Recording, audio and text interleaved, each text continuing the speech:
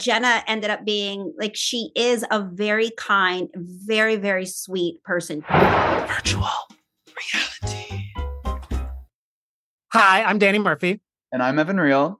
And next time a friend or someone you know shades you for watching reality TV, you can let them know that, like Succession, like The Bear, it is Emmy-nominated programming because Vanderpump Rules has what? 2 noms. That's right, Danny. Yes, today we found out that Vanderpump Rules is nominated for 2 Emmys, and it feels surreal, but it feels so right. I mean, I was just recently at like an FYC Emmy event for Vanderpump Rules, and we had Lisa Vanderpump, we had the executive producer Alex Baskin, we had Sheena and Lala all mixing and mingling with Emmy voters, and their hard work paid off. I love just going on Instagram, seeing like all the things like Jessica Chastain nominated, Claire Danes, and I'm like, Lisa Vanderpump. It only makes sense.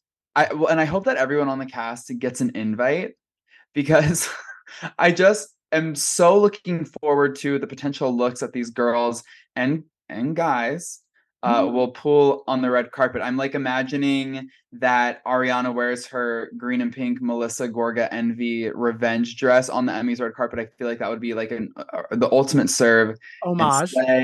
Sheena's in all gold, good as gold. Wait, you know what I actually need them all to be in? Because it's only right. They're classic Sir uniforms. Yeah, wait, okay, so the t-shirt dress or like the paisley halter top? T-shirt dress. T-shirt, okay. They're like, who are you wearing? They're like, I don't even know. Hanes.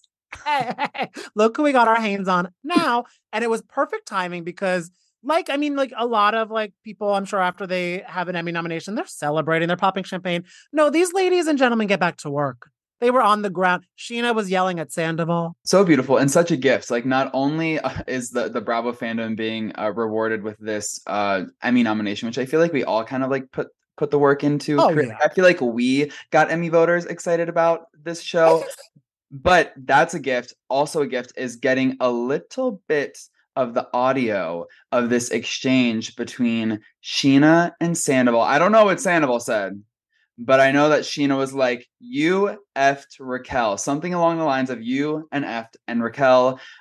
Interesting, though, that she is using the name Raquel now, though, because Sheena was definitely Racheling it for a while. I feel like because like she was doing Rachel's a little like, but when Sheena's passionate, she doesn't have time for jokes. Right. She doesn't have time. It's in her heart. It's in her soul. She's just speaking it all out. And I hope that audio gets increased and remixed by DJ James Kennedy. And it's maybe one of Ariana's first songs that she dances to in Dancing with the Stars. Yes, you, Raquel. And then it's like her twirling into a foxtrot. Oh, I love all of that. You know what? I'm almost kind of like, she has a lot going on right now. And I hope she's taking some naps. Because how is she making sandwiches, making dance numbers, filming something for Love Island, filming Vanderpump Rules, doing all these promos, and taking out the trash for Glad, looking like Barbie. Did you honestly? No one has ever looked hotter taking out the garbage. That sponsored post, she looked so. I'm like, Margot Robbie. The fact that she wasn't at the Barbie premiere actually does shock me a little bit. Yeah. Well, speaking of who's not taking out the trash anymore, Kim and Kroy are back together.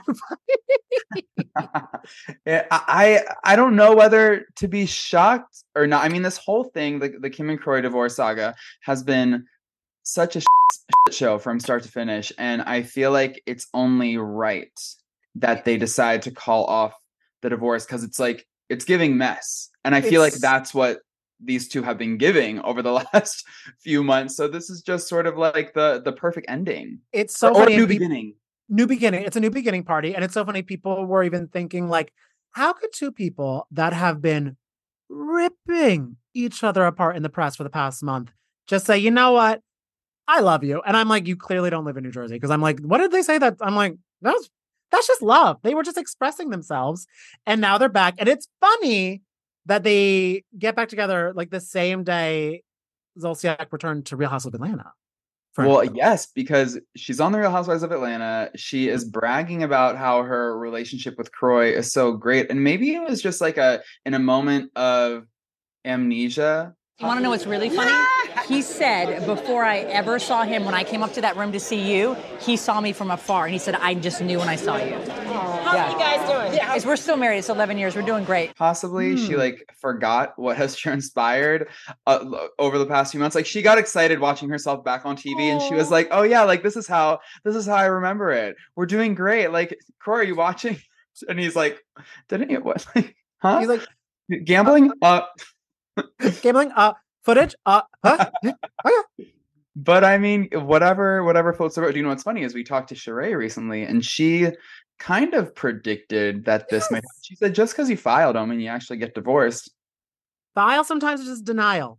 And then they can deny their love for each other. And I'm sure Kenya is happy that their plastic teeth are kissing once again. Because did you see Kenya's tweet about Zolciak?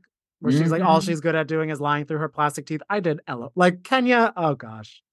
She's so good at the shade, a true shade assassin. When I did see that moment where Kim Z said on the show, like, that bitch, or like, is she still alive, or whatever she said about Kenya, I was like, baby, you are playing the wrong game. You're not gonna win this one. I was just waiting on the edge of my seat to see how Kenya would respond, and then we got a new diss, plastic teeth. A new diss. It was so good, and not only do we have a new diss in our vocabulary now, we have like a whole new group of ladies that we are all about to collectively fall in love with. One, me and Evan have already fallen head over heels with from this RHONY season 14, content creator Sai. Oh yes, Sai De Silva. She was such a joy to chat with. She is so open and honest and vulnerable, and she dished a lot with us. She told us all about Cheesegate, her involvement or lack thereof. And she also explained why she thought Jenna Lyons was going to be a bitch.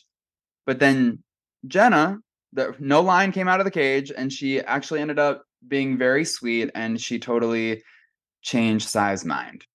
Wait, also, Sai, you spent the morning with Jenna Lyons at the Today Show. You two are very good friends, and I feel like there is so much interest in what is Jenna like as a reality star. And I know that you sort of had some misconceptions going into this experience with Jenna. I think you told Cosmo that you thought she was going to be like a bitch, but she ended up being extremely sweet. So talk to us about your journey with Jenna.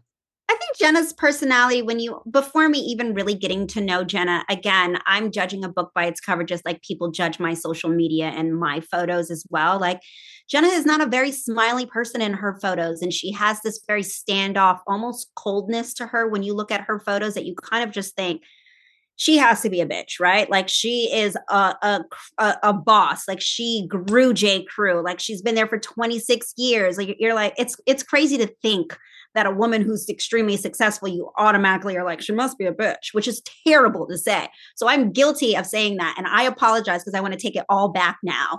But Jenna ended up being like, she is a very kind, very, very sweet person. She's very, I wouldn't say she's direct. She knows exactly what she wants for herself. She does have moments of coldness because she's so used to just operating in a certain way and not being in large groups of women. I think we are also a lot, it's not like this is a tame group. This is a group that's highly opinionated, and, we can be a little bit loud. So I can see how that's overwhelming for someone who doesn't, travel with a group of women or is always around a group of women. But her and I have really warmed up to one another. We are night and day. We are totally opposite. I think people automatically assume she works in fashion. They must be besties. But what we do is, I'm more in digital side, and what she does is completely different from what I do. We both love and appreciate one another. I think her fashion is amazing. Her fashion looks phenomenal on her, and my fashion is, it's just a peek into my personality. So we're so different, but we work really, really well together. And I just had a conversation with her last night because I was so pissed off about something, and I was dropping so many F-bombs, and she was like taking me off the ledge. So she is a good friend, and she's a great voice of reason. Which I do love her sharing, because I feel that's almost how all beautiful modern friendship start. Like, I feel like I'm like, I really thought you were going to be a bitch, but now I love you. And it's probably, I'm like, oh, are we just like bitches together? Or like, do we just like see each other as, gets said? But I do love that they seem like friends and they seem like really connected at the hip. They're doing all their press tours together. So I love that they have a great little bond. But some, of course, housewife bonds get broken because sometimes housewives have to go off the show and into federal penitentiaries. And we talked to Brooks Marks, model extraordinaire. And Oh, Evan, yeah. what was your favorite moment? Because I think we have the same moment from our chat with him. Oh, there were definitely a few moments, but I think the one that tops the hour-long conversation that we had with Brooks Marks was us breaking the news to him about Jen Shah's Housewives-inspired play from prison. Brooks, who actually is a former theater kid, Yes, like a full-on theater professional, he did not know that Jen was coming for his gig. And I mean, needless to say, he was a little surprised. because you were talking about this, just like popped in my head because you were talking about musical theater and we were talking about Salt Lake City. Brooksy, I need to ask you this question. What? Have you seen that Jen Shah is doing a Real Housewives of Bryan, like her camp, doing a Real Housewives musical in there? What does that mean? She's making a Real Housewives musical in prison. That's how she's like that's like what she's doing in her free time. That's been her hobby, is producing a Real Housewives inspired musical with her fellow inmates. Wait, I'm confused though. Like In the prison? It's not going to be on a TV show. It's just her. It's just for fun. Yeah, like with like Elizabeth Holmes is about to audition because she just got sent in there. How does that sound to you? Just for just learning about it right now, what do you think?